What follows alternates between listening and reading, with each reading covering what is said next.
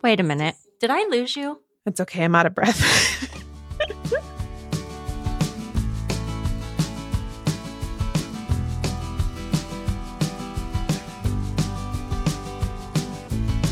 Welcome to Book Talk Etc., a podcast bound to grow your TBR. I'm Tina from TBR Etc. And I'm Renee from It's Book Talk. This is a conversational podcast about books and more from two Midwest mood readers who are easily distracted by new releases. And today, we're really leaning into that and giving you an advanced screening of books that will release in the next couple of months. We'll share something that we've been loving lately, review our latest read, and share our thoughts on a few books coming out in the next 3 months that we've already read. If you enjoy listening, we'd love for you to follow us on Apple Podcasts or your favorite podcast app. And if you have a quick minute, please consider leaving us a review on Apple Podcasts or sharing us on social media. It truly helps us connect with other book lovers.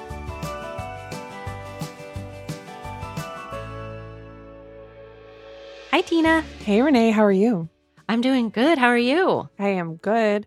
Hey, everyone. It is the first Tuesday of the month, so we wanted to take the time to invite you to join the Book Talk Etc. Patreon. Our Patreon community means so much to us, and literally your support allows us to do this and to take on bigger projects, so we thank you. If you want to join us for $5 a month, you will get access to all of our bonus content. Starting in March, we'll be welcoming our first Second Year Spoilers guest. Second Year Spoilers is a conversation that we host where we talk to an author about their book that came out last year and get into spoiler conversation about the plot. It will be hosted via Zoom, and I'm excited to announce that author Carola Lovering will join us to talk about her book, Too Good to Be True. And this is a book both Renee and I loved. And that patrons-only event will take place on Wednesday, March 2nd at 7 p.m. Central via Zoom, and will be recorded and released as a bonus episode. And in February, we'll be hosting our first Backlist Book Club meeting. This is a new reoccurring patron event. For this, patrons were able to suggest 3 backlist books they've had on their TBRs, and as a group, we voted for the winner. So on Saturday, February 26th at 3 p.m. Eastern, we're going to meet for a guided book club chat on Zoom for The Thursday Murder Club by Richard Osman. This is a great option for those who aren't in an in-person book club or anyone who wants to get some hidden gems that aren't brand new. And in addition to these events, your support will get you an invite to our Mood Reader Happy Hour, which we love.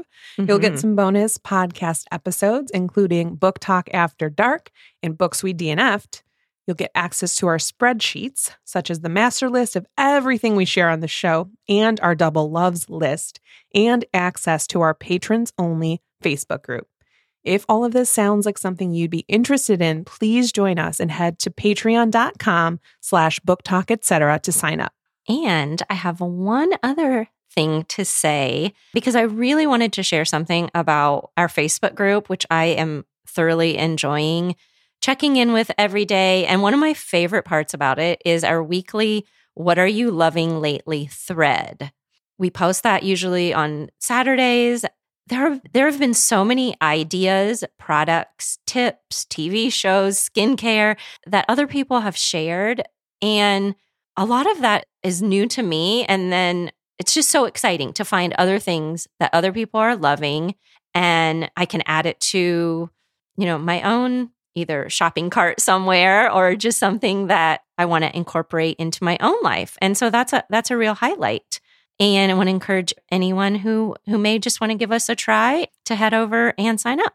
Yes, exactly. I do love the Facebook group. It gives me it's almost dangerous. I'm like, oh, that sounds good. And that sounds good. I want to try that. I want to try that. But, that's part of the fun, right? Exactly. So how are you?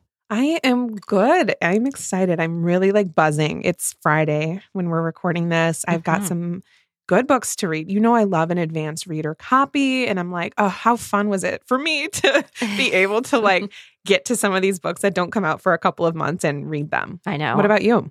I'm doing really good. And like you said, I'm glad it's Friday. I have some fun plans with a friend tomorrow as an early birthday outing for myself. And I don't know. I think it's just, that's it. I usually don't have any like great weekend plans, but we're going to do some fun things. So I'm looking forward to that. You have anything going on? No, we have nothing. I love a weekend that's like nothing planned. I'm going to get organized. I'm going to listen to audiobooks. I'm going to read, hang out with my kid and my husband. So that's like my favorite kind of weekend. Mm-hmm. So we've had a few in a row where we've done things. So I'm like, all right, it's time to reset and get everything organized. But first, let me tell you, speaking of getting organized, let me tell you about what I've been loving lately. Okay. And it is an idea that I got from one of our patrons named Heather. Okay. And it's a way to be more organized with meal planning. I personally hate coming up with new ideas about what to eat every day. And I saw Heather share this on her Instagram story, but basically she keeps a regular physical calendar, I assume in their kitchen. And what she does is every day writes down what their family ate for that meal. Mm-hmm. And so what's nice about this is then you have this year's log of the meals that you ate. So you're not trying to reinvent the wheel every week. You can go back to family favorites and try new recipes and, keep what you guys liked and get rid of what didn't work. And I also wanted to share my go-to spot for recipe ideas, and it's from the website Skinny Taste. But what I like specifically about this website is that every week they put out a 7-day healthy meal plan, and it's got breakfast, lunch, and dinner ideas for the week, and it also includes their recipes. I love that. It's meant as a guide that gives you plenty of wiggle room for you to add more food, but it also says some days it's like, okay, you make a chili on Tuesday, leftovers for lunch on Wednesday. And it's super easy. For someone like me who suffers from decision fatigue, this has been a really good way to like get organized with eating instead of just saying, oh gosh, it's 4:30. What do we want for dinner? Let's order something. So I've been loving it and not super exciting, but hopefully helpful for some of you. It's meal planning and the website Skinny Taste. Those are great ideas. Yeah, I thought I would share. It's been working out really well. What about you? Today, my loving lately, I want to bring a company, and it's sweetwater.com. Have you heard of them? I know they're a beer, No. but I don't think that's what you're bringing. No. Okay, they're actually the #1 online music retailer in the US. And so they specialize in all things music. And they came on my radar last spring when we decided to do the podcast. And I wanted to support a smaller business. So I thought, I'll give them a try. So I ordered my microphone, headphones, other podcast accessories from them. And I remember that they actually called me after I received my products to see if I was happy. And so I filed that away. Like, wow, that's unusual. So their prices are as good as or better than Amazon, and they have free shipping.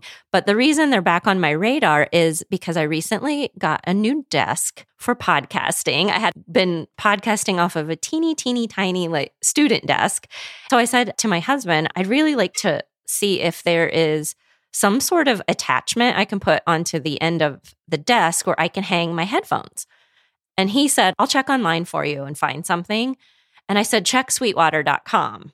So he ended up finding me the perfect clamp that goes on the end where I can hang the headphones and the cords. And then he said, hey, by the way, that company that you told me about, they called me on the phone. They told me where the order was in the shipping process and said that in the past they had worked with you. And so they just wanted to check in with me. And I said, I told you the level of customer service is amazing. And he's been in sales for 30 years and he couldn't believe it. So give them a chance, especially if you have music needs or people have kids who need supplies or take a look at them. It's sweetwater.com. That's amazing. And that goes to show like good customer service really, really makes you stand out. And like you want your customers to feel good. That's kind of what I hope to bring to our podcast, even though like we're not, a brick and mortar or anything like that. But I want our listeners to like walk away like feeling good and knowing that we genuinely do appreciate their listening. Exactly. I love that. Exactly. That little bit of extra effort, it just makes a difference. So what have you been reading lately? Oh my goodness. I have, this is going to be a real high, low high for me. Although my low is not too low. My low is like kind of mid-range, but I have 2 books that I really liked and I'm so excited to tell you about them. My latest read was a book called The Pull of the Stars by Emma Donoghue. And this was super popular. So I'm sure listeners have heard of this one. I listened to this book, loved the narration, and I'm so glad that I got around to it. It's set in Dublin in 1918, near the close of World War I. And the story takes place over the course of about 48 hours or so, where you have maternity nurse Julia Power caring for patients that are ill with the flu. It's 1918, and it's not just any flu, it's the Spanish flu. And I was doing some research and remembered that the 1918 pandemic was the deadliest in history, and about 500 million people had gotten infected from it. And it was super lethal. And you go through that in this book. It is a very intense book, very intense situation. And obviously, if you're not interested in reading about a pandemic, wait on this. But if you are, there's so much to this story.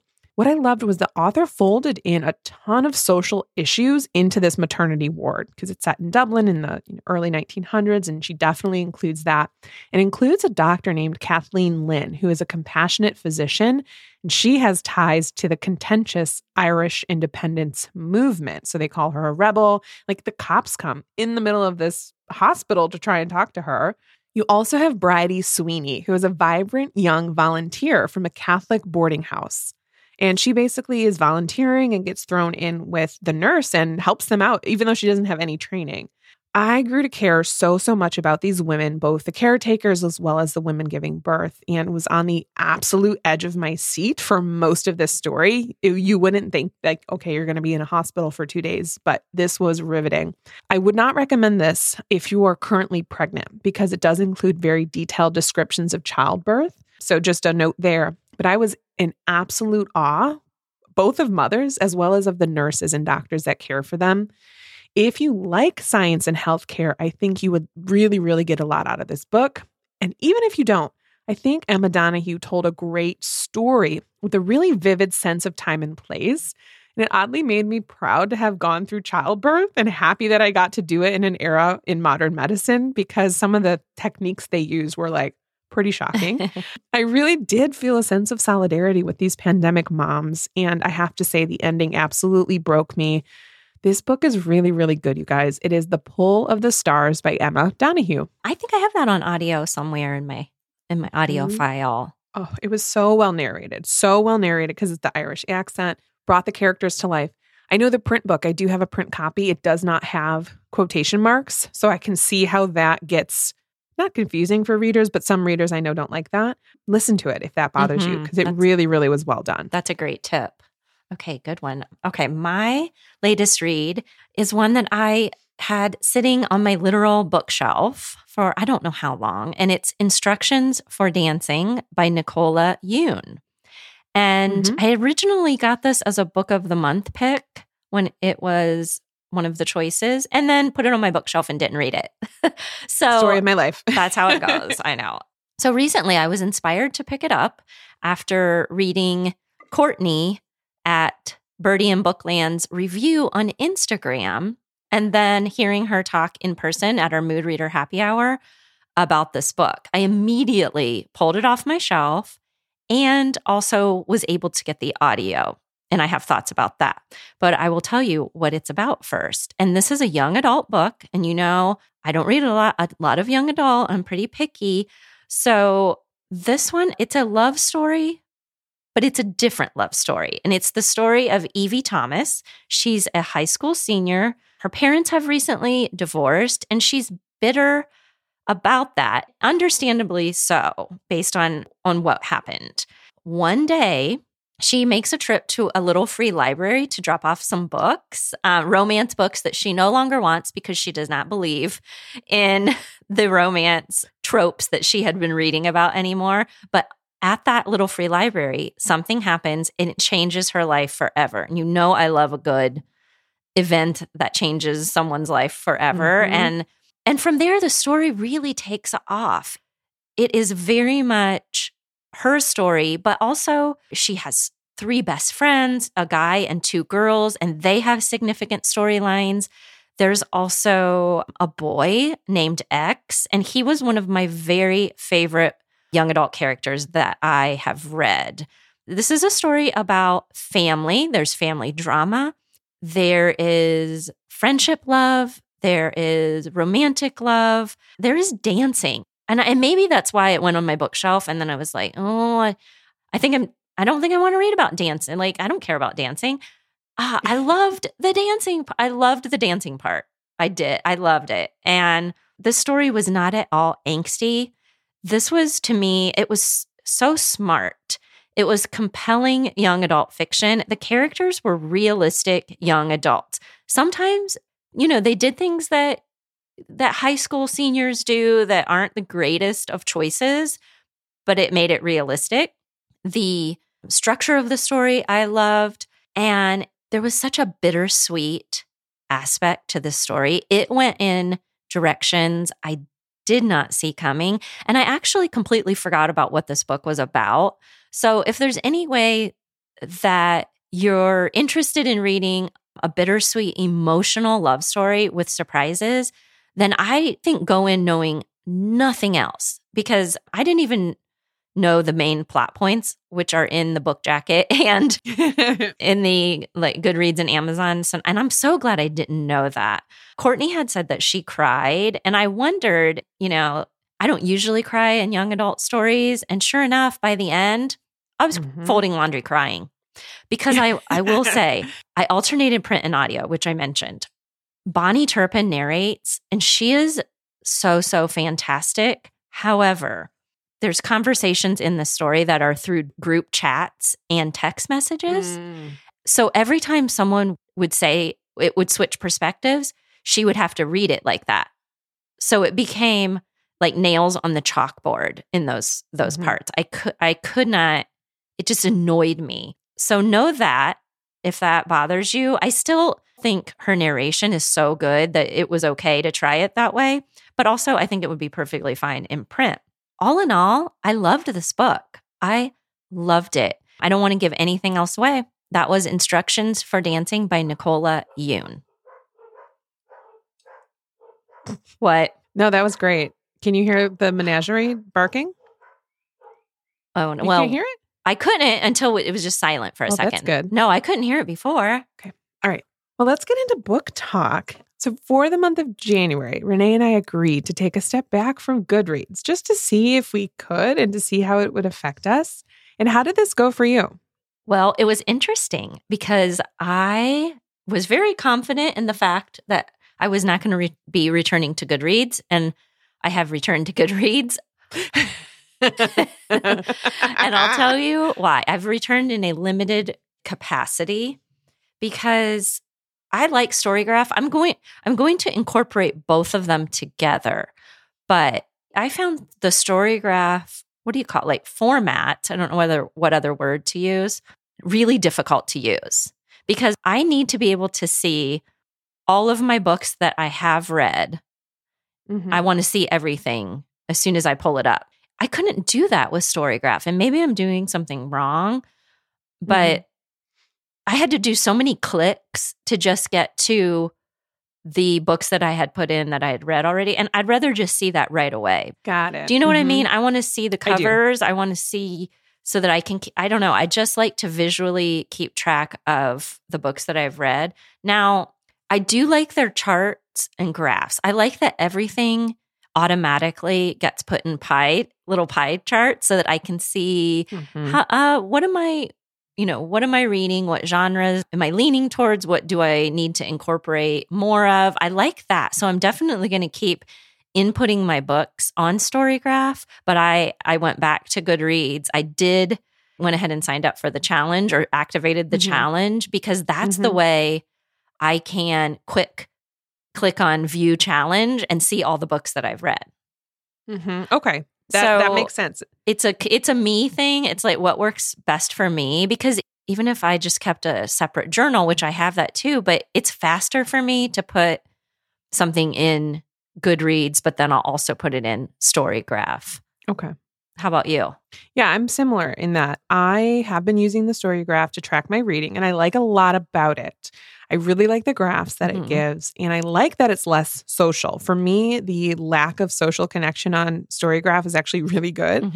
I agree. When you log in, I also want to see like what books I've recently read, like super easily.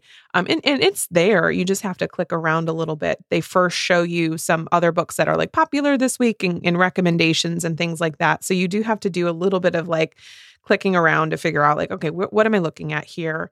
So I do think the interface is a little less user-friendly. It also could very well be because I'm so used to Goodreads that it's just new. And I'm like, what am I looking at here? I think the social aspect, if I was looking for that, I would find it lacking with Storygraph. I know they're upping it and they're, of course, continuously working on the platform, which is great. I think if I didn't have this outlet and Bookstagram, I would miss that.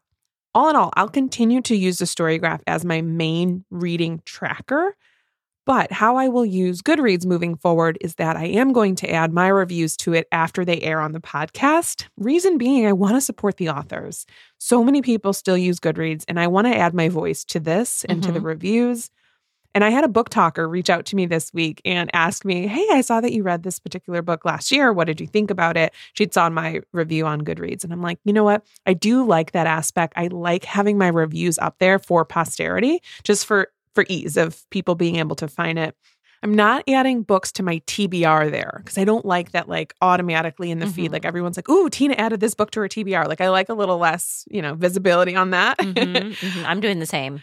Yep. I'm using Storygraph for my TBR books, and I am going to actually set up a challenge like you said, because I do really like how it keeps track and I like just having the ease of access, but I am going to do it on a delay so that it's after it's aired on the podcast. And I'm also going to continue to not use star ratings because that has really, really worked for me in my brain. It makes me very happy to not have star ratings. You're not going to put star ratings on your Goodreads review? Nope. And I stopped it probably 6 months ago, maybe less. I love it. It makes me happy. Okay, I didn't know that.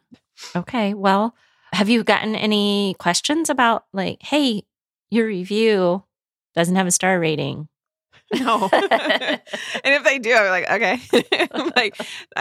Whatever. No one's ever asked me about it. All right. Well, no, I'm going to get better about putting my reviews on Goodreads because I agree with you. I missed helping authors in the time that I wasn't on Goodreads. And actually I wasn't there December or January, really. You're right. I was going to say it's been a couple months. Yeah. So I do want to support authors. And now it's just everything that we do, like you said, I'm bringing it to the podcast first. So it's just that juggling of making sure I go back and post to other places. But I do think, that I feel like that's going to be a happy combination. Yep.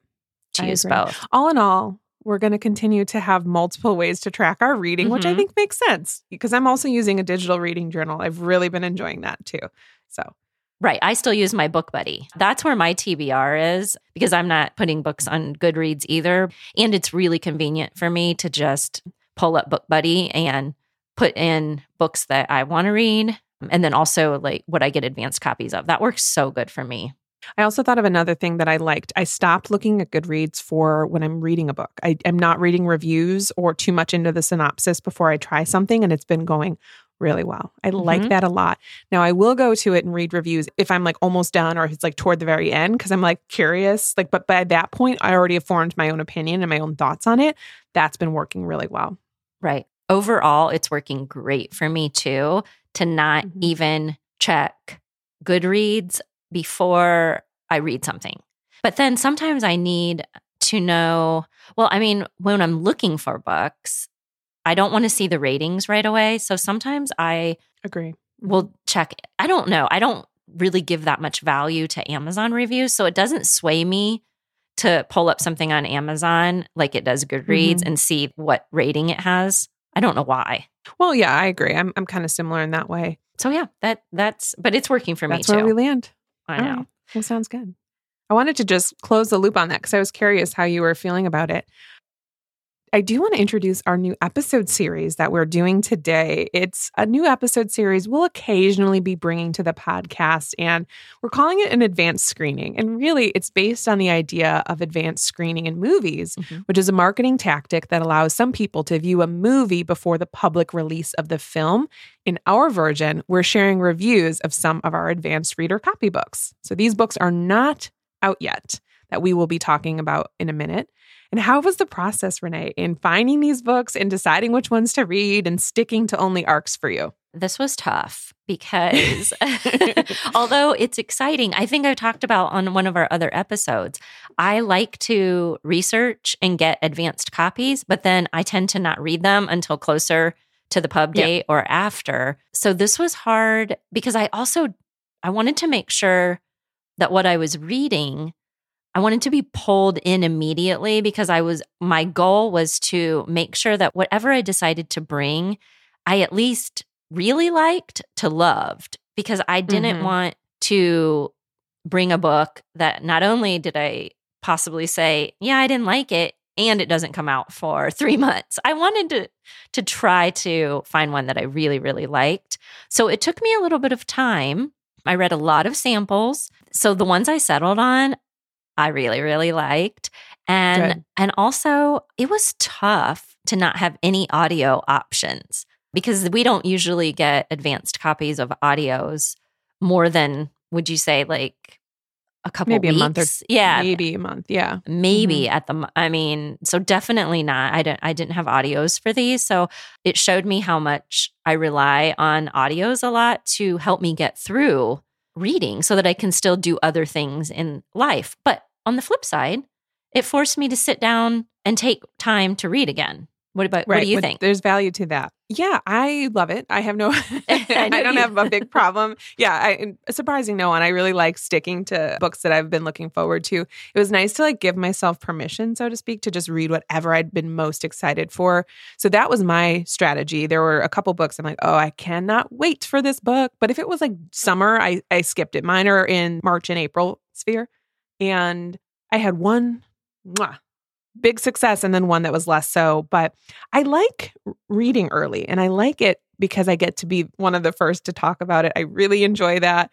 Recently, I shared Brandon Slocum's book, The Violin Conspiracy. And then today we found out that Good Morning America picked it for their February book club pick. And I feel so cool that I've already read it and got there first. It means nothing, but I enjoy it. I will say on the other side of things, when books are not buzzy yet, my posts don't get much traction. People are like, oh, okay, cool. And a handful see them, but no one has seen that cover very often before. But I do see some bump on the back end. But when it first comes out, like when I first talk about it, people are like, okay, and then if they hear more and more sources talk about it, then it's most likely to get more traction. Whereas if you're reading the buzzy books of the moment, there are a lot of people to talk to about the book. Right. I think we decided on this episode based on your passion for new releases, but also we did get a lot of listener feedback in our survey of people saying, yes, they would like to hear about new releases. And I think the sweet spot timeline was 3 to 6 months so that they could get library holds and pre-orders and just know what's coming so they can kind of get a jump. And I totally love that aspect of it. I love being able to do that because I also like that. Like I would love to know so I can get the book on my TBR and get the library holds in. But when I finished, especially one of mine, I am dying to talk about it. And I don't think that there's anyone to talk about it with yet. So I hope that we can create some buzz on, especially for debut authors. I think that will be really helpful and really nice for them that we could hopefully get some early buzz for their books. I'm making a face because both of mine are debuted, not on purpose, by accident. And one I'm not like loving. I didn't love it. But I do think there's a market for it. And I definitely will explain why I didn't love it. But okay. Well, all in all, I think this is fun. I think it's fun. And I think that definitely, if our listeners would like to let us know if you like this episode, I think it's kind of a fun change up. So with that, let me tell you about the book that I did not love. Here it is. Okay. First up for me is The Caretakers by Amanda Bestor Siegel. And this comes out on April 12th. This one is a debut, and I would call it contemporary suspense. I think if you go into this thinking it's a thriller, you're going to be very disappointed. However, if you have the right expectation, I think it'll work. This is set in 2015 in a wealthy Parisian suburb and is told from the viewpoint of 6 women. And the story is centered around a group of au pairs, one of whom is arrested after a sudden and suspicious tragedy strikes her host family, and it's an exploration of identity, class, and caregiving.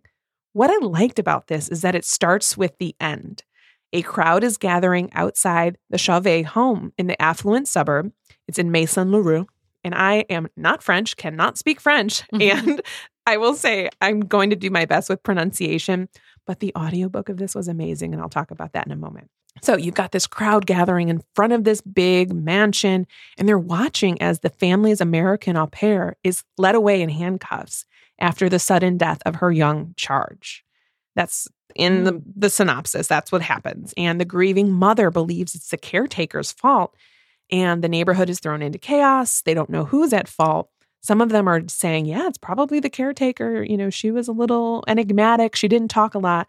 And then other people are saying, no, it's the mother. She is a lax mother and doesn't seem to really care about the well-being of her children. But then the story goes on into the perspectives of 6 women.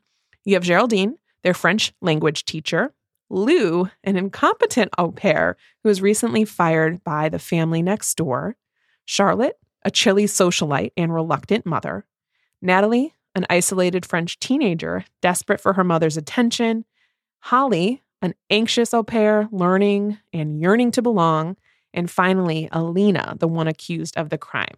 As you can probably tell by my description, there are a lot of characters, and I do struggle with that, so that was my biggest issue.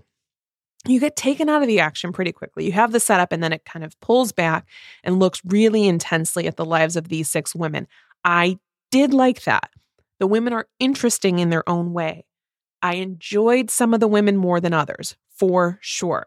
And they do have a nice juxtaposition. You have those with wealth and those that have and belong, and then those that do not. So that was an interesting, I can see why the author structured it this way. But I have to say some of the sections dragged on. I'm like, can we please get out of this character's brain? Because I am bored. And you don't want to be bored. I will say some of the characters are super unlikable. That was actually my favorite part, was the unlikable characters. I was like, okay, let me know more. What's going on here? What's the drama? What's the tea? And I do think this book served as good proof that you can never quite know what is going on in someone else's mind, because it's got this omniscient third-party narrator. So you're getting into their heads. And I like that it explored appearances and that a certain appearance can hide what's going on beneath the surface. I think I would have DNF'd this if it wasn't for having an audiobook copy. It was narrated by Saskia Marleveld, who is one of my all-time favorite narrators, and her French accent is incredible. I kept trying, I kept walking around the house and be like, Charlotte. And I can't speak French, don't know it, but I would try to imitate the accent because it was just so good.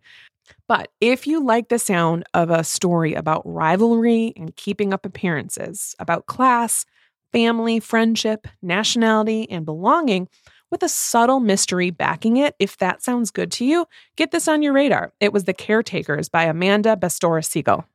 That actually does sound really good to me. And especially the audiobook. And I did take 5 years of French. I probably can't speak anything other than je m'appelle, which is my name is.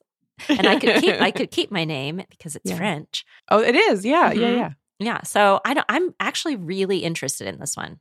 Yeah, I would say give it a go, especially if you are somebody that is a Francophile, you like France. I have no connection to it, but if you like that, you might enjoy this. I don't hate this book. I was expecting it to be more suspenseful, I think, so that's on me.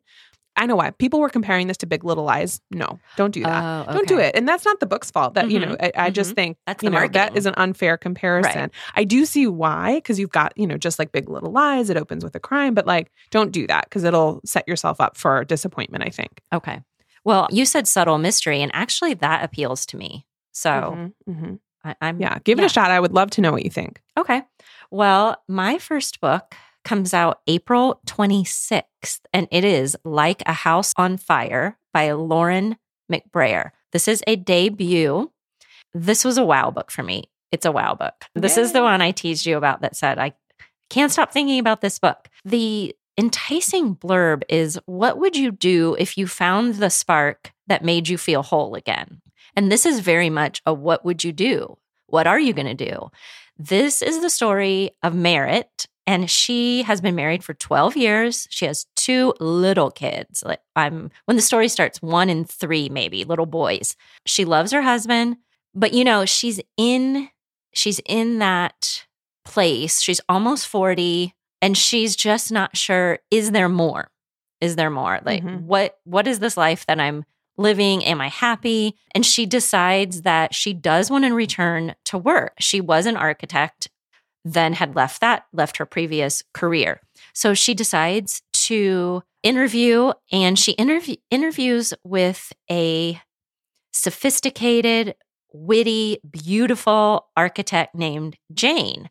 And Jane decides to give her a chance and hires her.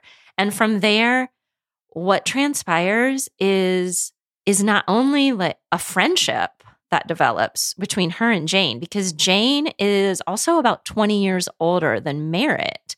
And neither one of them Merritt had some close friends that she kind of lost touch with and just wasn't on the same page with. Her and Jane really hit it off. The dialogue in this story was phenomenal. I mean, from start to finish, I felt like I'm in this story. These are real people. So much family drama, so much of Merritt grappling with, she loves her husband, but is there more? And then you've got the career aspect. There's so much happening in this story, and it's very hard to talk about because I don't want to give any plot points away. Merritt herself decides what she decides. Sometimes I felt so much sympathy for her, and at other times I was so angry with her, especially some of the choices that she made and around her boys. And it challenged me to step back and say, okay, I'm just what do I think about this? But also I want to be in the story. It was page turning from start to finish. Not that there weren't some parts that felt a little long, but it didn't matter. I was in this story. I had to know not only what was going to happen with her family, but what was going to happen with her and Jane. It was very interesting.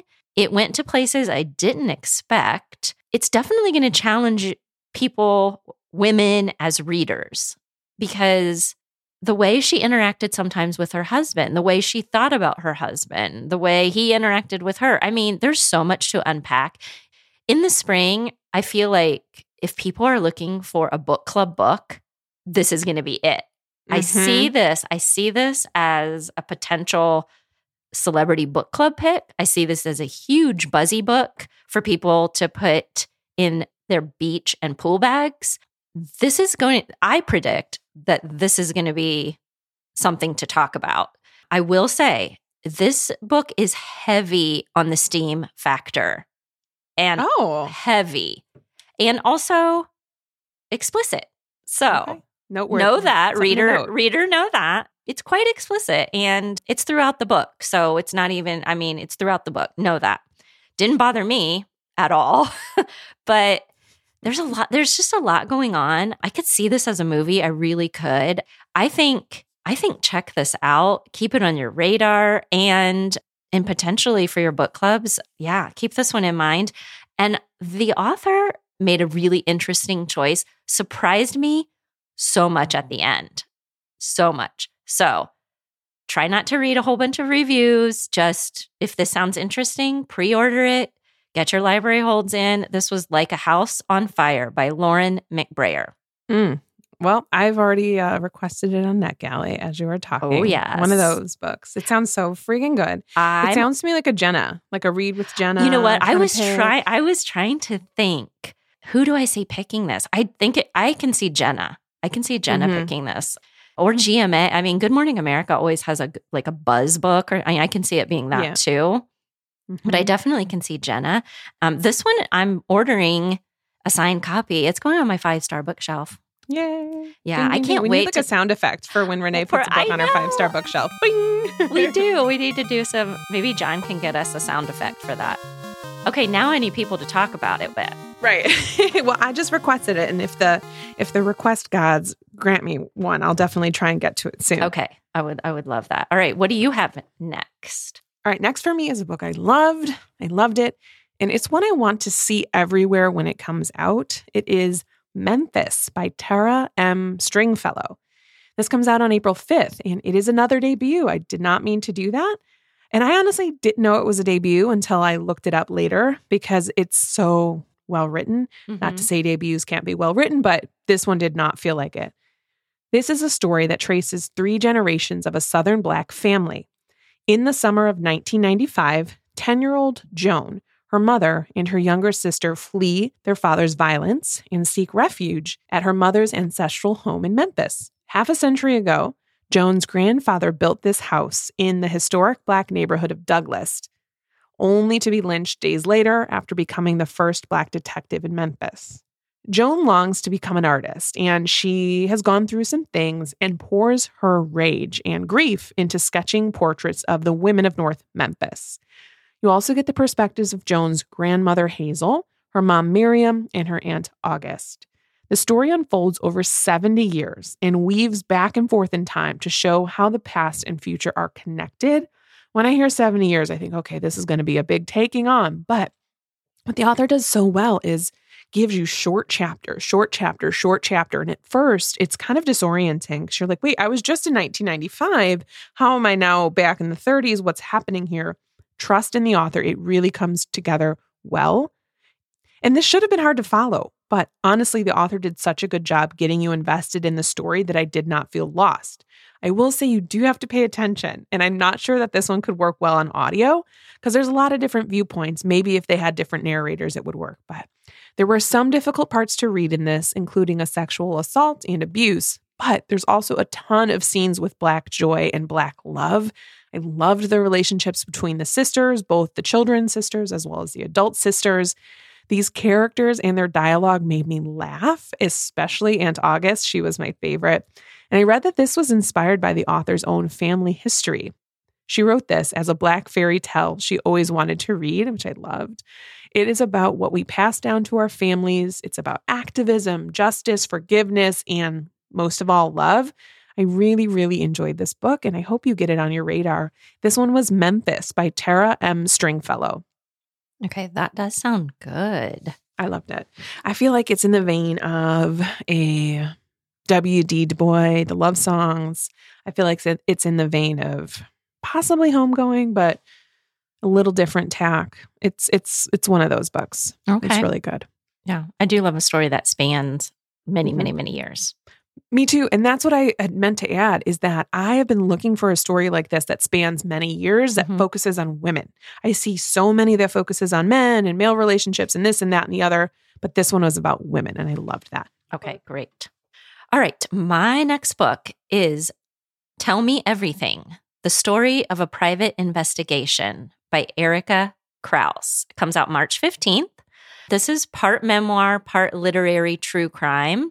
And it is the story of a landmark sexual assault investigation and the female private investigator who helped crack it open. This book was nuts. And the tagline drew me in because private investigator. And then when you read about her introduction, she basically is one of those people. It's a crazy story. It didn't matter where she went. People would start talking to her. She could be at the grocery. She could be sitting on a park bench. She would say, "How are you?" Or they would say, "How are you?" They would immediately start spilling confessions and telling her very personal stories. And she was so used to it. It had happened to her for years and years and years. And she goes into a bookstore one day and goes to pick a book. And at the same time, a man is going to pick the same book. And they end up chatting. Within that chat, he tells her he hates his job. He thinks he might leave it. He's a lawyer and blah, blah, blah. And when they finish, he's like, wait a minute. I don't even know why I just told you that. And she's like, happens to me all the time. And he's like, you need to come work for me. Hires her to be a private investigator. She was never a private. What? Yeah, Wait, it's is this crazy. a true story? It's a true. Yeah, right? It's a true story, Tina. This is a Google rabbit hole of all Google rabbit holes because he hires her interspersed between this present day because he's starting work on a sexual assault case that takes place at a Big 12 university within their football program. Oh, gosh. And so she tells you in the beginning of the book that this is based on true events. She has changed people's names depending on the circumstances. She's made, so I knew that this is a true story, but I knew the names were changed. So what we get is this crazy, unfortunately true story about this case that early 2000s is when it took place.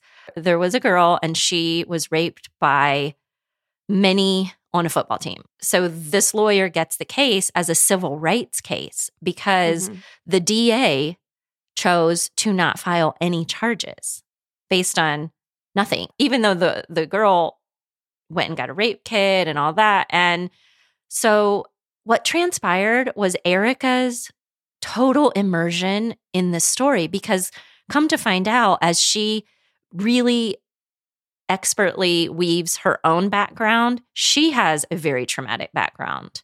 Her childhood was sad. And so you get bits and pieces of that. You get to see how she is the way she is, what makes her such a good private investigator when she didn't have any training. And little by little, how this case spiraled into something that changed laws and changed the course of college recruiting, football recruiting. And I mean, I worked with student athletes at a Big Ten university and with football players. This was almost like a surreal type of like, wow, like I've been in that type of environment. I understand how big college football is. It was fascinating. It was truly fascinating and also really, really sad. Once I finished, unfortunately, if you go on Google and try to just Google, sexual assault cases for Big 12, even Big 12 universities, you get a lot. But anyway, I was able to put together clues. I figured out the school, I know who it was, and I looked up a bunch of stuff about that. So if you like to be able to incorporate real stories with something like this, you probably will be able to do that. I thought this was excellent. So fascinating. There is a lot of talk and visuals about sexual assault. A lot.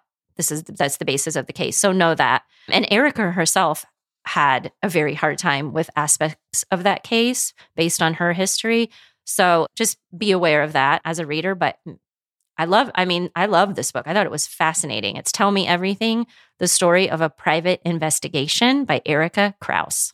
Wow. That does sound, I don't want to say it sounds like a Renee book because that's like, it feels weird in this in this case, but like it definitely, I mean, it's true crime and it's got your, like private when you first set this up, I was like, wait, excuse me? Hold on a minute. Yeah. Right. And even a woman who's like able to get that job in that strange way, like that sounds really, really fascinating. I didn't know when I chose this or started reading it that this was set in a Big 12 university, the case that they were doing. I had no idea. So that was that was interesting to find that out and then read about it. Yeah.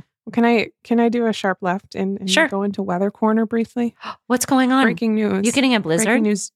Well, I just got a text from our editor. Please talk about the weather on this episode, LOL. I have so much to say. It's cold. There's a blizzard coming. Also, that eruption may cool the global temperature by 2 degrees. Oh, wow. Crazy times, man. Crazy times. Global warming is real. Oh, man. I thought, okay, well, tangent also, but I thought just the blizzard was hitting the East Coast. As of this, well, actually, we're recording just a few days before this is going to air, like Friday. Yeah, it's going to air on Tuesday. Hopefully, y'all on the East Coast are safe. Right. I don't know if he's talking about a blizzard in our area or not, but I guess I'm going to find out. Right. I mean, I saw a bunch of stuff about that. Well, I mean, Boston's getting like 2 feet of snow right now. I saw, allegedly. Yes, that's what I was. I was like, oh man. I know. How dare we even attempt to do the podcast without a weather update? In a January episode at that? Who do we think we are? I know.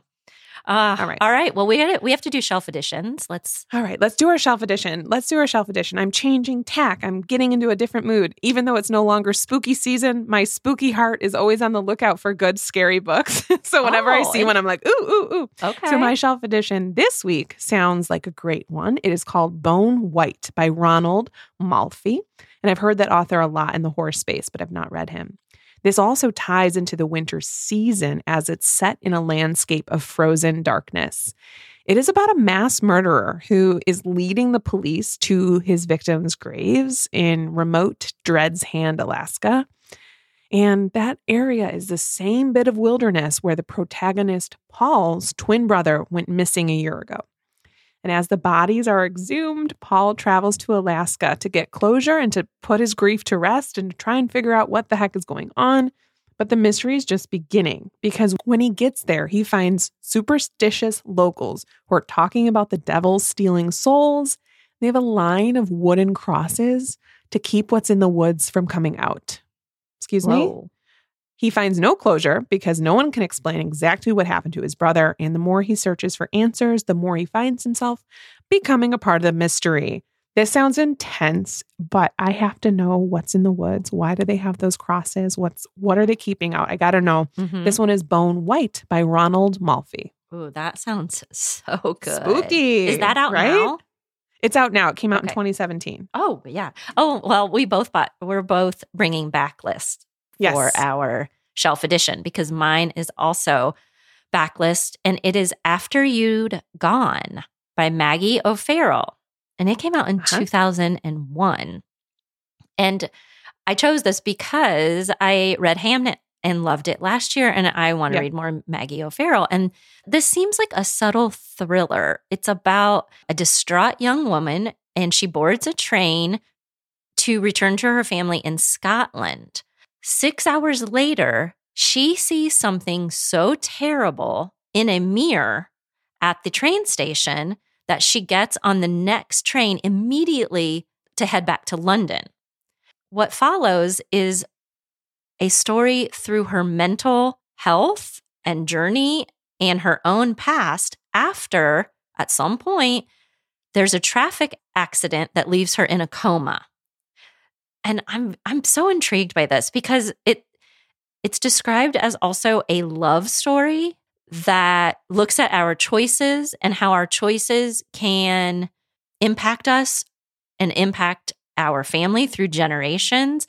And then it closes with the fact that there is a dark secret at her family's heart. Although it sounds a little scattered, but I'm curious about so many aspects of that story. So it's After You'd Gone by Maggie O'Farrell. That does sound really interesting. I got to read this author still. It's a shame I haven't yet. She's so, what I was so impressed with her writing in Hamnet that I never ever thought I would like, that I feel like she's a trusted author, although I've only read one of her books. But the way she writes and people talk about her, I feel like she's really good. That's how I feel with Emma Donoghue. I've only read now one, but I'm like, I have to read more now because she's so good at creating tension. And it was awesome. But anyway, that's it for today. We thank you for spending a part of your day with us. Links to all the books mentioned can be found in the show notes. If you enjoyed today's episode, you can help us by following us wherever you listen and by leaving a review on Apple Podcasts. Truly, it does help us get our podcast out to new listeners and grows our audience. And don't forget, like we said at the top of the show, if you want to get access to our bonus content, you can join us over on Patreon for $5 a month. Feedback and questions about the show can be sent to booktalketc@gmail.com.